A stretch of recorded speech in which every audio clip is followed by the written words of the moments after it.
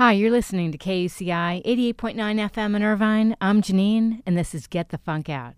Today I'm in conversation with Emmy-nominated writer-producer Lee Aronson. We're going to talk about his latest project, 40 Years in the Making, the Magic Music Movie. It's my pleasure to welcome to this week's show Lee Aronson. Good morning. Good morning. So where are you calling in from? L.A., New York, Boulder? Los Angeles. Los Angeles, okay. Los Angeles, sunny, sweltering Los Angeles. Oh, I know. I'm here in Orange County, so I hear you. So let's talk about the backstory of this project, Lee. How did this whole project, 40 Years in the Making, the Magic Music Movie, come about? Well, the story goes back, believe it or not, 40 years, more than 40 years at this point. In the early 70s, I went to college at the University of Colorado in Boulder. And Boulder at the time was a real hippie center. It was like the Berkeley of the Midwest. Right. And there was a band of musicians, hippie musicians, who lived up in the mountains and would come down and play on the lawn on campus. They would just set up with guitar, mandolin, flute, and tablas. Cool. And play. And they had original music, and they sang beautiful harmonies, and they called themselves Magic Music. And I became an immediate fan. And for a couple of years, I would just go hear them every time they played around Boulder or on campus. And then they disappeared. And they never made a record. Really? And I never heard from them. I never heard of them again. And, I went on with my life. But these songs were still in my head. I remembered the songs, and I'd sing them to myself. And I sang them to my kids when they were babies. And after I retired from TV, I decided to find out whatever happened to them.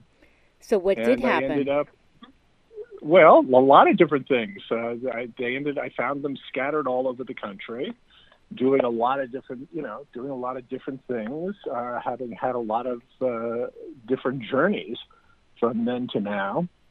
And I ended up bringing them all back to Colorado and doing a reunion concert in Boulder.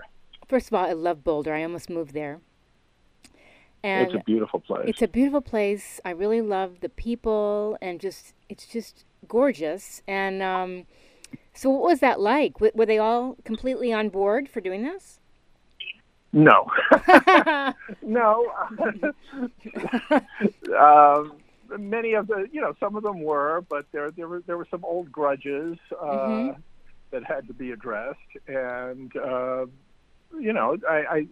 there was a happy ending. Okay. I don't want to spoil too much. No, don't. Yeah. It was quite an adventure for me, because when I started, I had no idea where it was going to end. This sounds like a great project because, you worked on 2.5 Men, Big Bang Theory. Let me just mention, the name of my show is Get the Funk Out.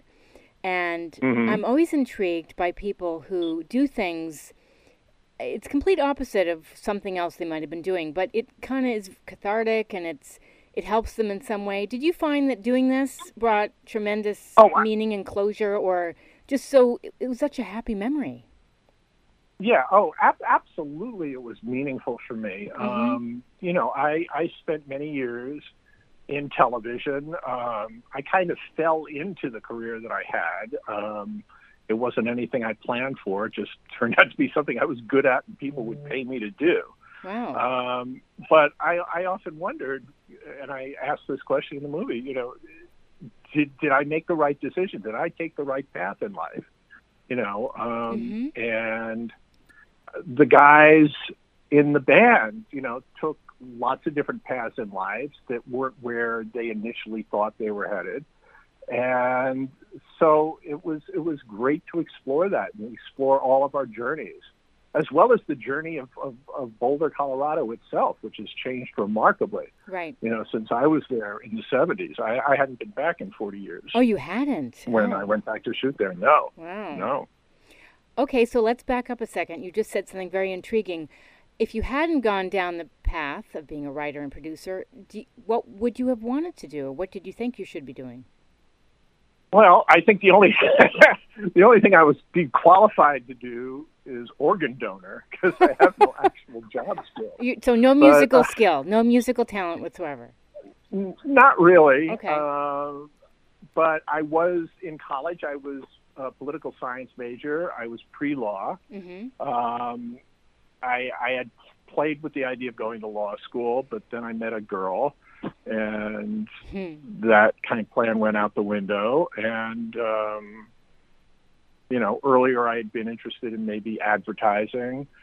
When I came out to LA initially, I was doing stand-up comedy. Oh, wow. That's completely different. Yeah. How'd you get into that from advertising and all the other things? Well, I was basically a long-time class clown that wanted to turn pro. It seemed like the path of least resistance. Yes. Since, I liked getting laughs as a kid. And I figured, oh, hey, what a great way to make a living. I had no idea how tough and the world of stand-up comedy actually was. Extremely. I mean, but it sounds like you took your comedy chops and put it into writing these other comedies that have turned out great. Yeah. Yeah, it did work out well all around.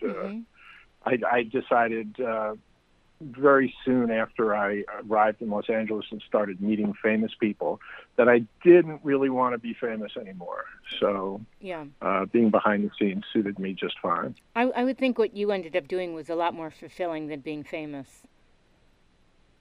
Well, I don't know. I mean, again, it's like the road not traveled. You never know what's going to be most fulfilling. But I do know that what I did after I left television was way more fulfilling than anything else I'd ever done, because it really had personal meaning to me. Yes. Are you still in touch with this band? Yeah. It's great. We're all on an email chain, and they're getting together again to do a gig in Denver when the film opens there. Excellent. And we saw each other at festivals over the last year. That's great. How would you describe their music? Take a little Crosby, Stills and Nash and sprinkle in some Jethro Tull. Cool. And I think you've got it. Crosby, Stills and Tull. The harmonies are beautiful, and there's a flautist in the band that is just, even after all these years, he's just incredible. One of the great things about this project is once I got in touch with the guys, I found out that they had recorded tracks 40 years ago that they never released. That was my next question. Yeah. And so the movie is scored almost completely with those tracks that nobody's ever heard, but are very, very vintage. And we're releasing a soundtrack album also on September 14th. And I believe that there's one track that's being released to radio this week called Bright Sun, Bright Rain. Okay. So if you can find that, you should play it, because it's really beautiful music. I mean, if it weren't, I wouldn't have made the movie. Right. What has music done for you? It sounds like music has been part of your life since you were a kid. Yeah, I think like a lot of people, there's a period during your formative years, I think from the time I was about 9 to my mid-20s, that's the soundtrack. That's my life soundtrack. And the music from that era, whenever I hear it, can evoke, a specific place, a specific smell, yes. a specific feeling. And it's always been very powerful for me. I actually, around 1975, 76, I kind of stopped staying current with music. And the music I listen to now is, I don't listen to a lot of new music, but I do cherish the music of those years of my life. I love it. I meant to ask you, is there anything on YouTube as far as video footage, any film of Well, them? there's no vintage video of them, and I wish there had been. But for the film, I found a really great artist, and he did some graphic treatments of certain scenes in the film. That's great. That the guys would describe. And we did a little bit of a limited animation with them. It's a very cool thing, and it actually turned out better than I think it would have if we just had some old grainy VHS or something. Yes, right. Super 8 or something edited together. Yeah. What else would you like people to know about the film without giving too much away? Well, it's what I like to know is that it's obviously something that people my age relate to right off the bat, Mm-hmm. But what I found is I've screened it for college classes, and we screened at festivals. I've found that younger people also are responding very strongly to it. I think they're finding a lot of parallels between that era and this era, and our lives then, the sort of things that we were facing, and the things that they feel they're facing now.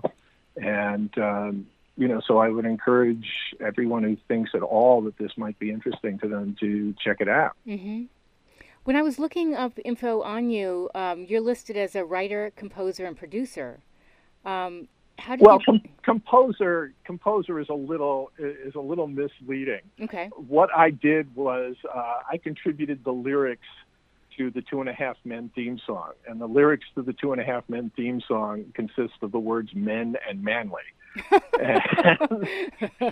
Whoa, Lee! Basically, the evolution of that theme song is I have 2 boys that I raised, okay, and when they were little, we used to march around the house going, "We are men, we are men, we are manly men, we are men, men, men, men, men."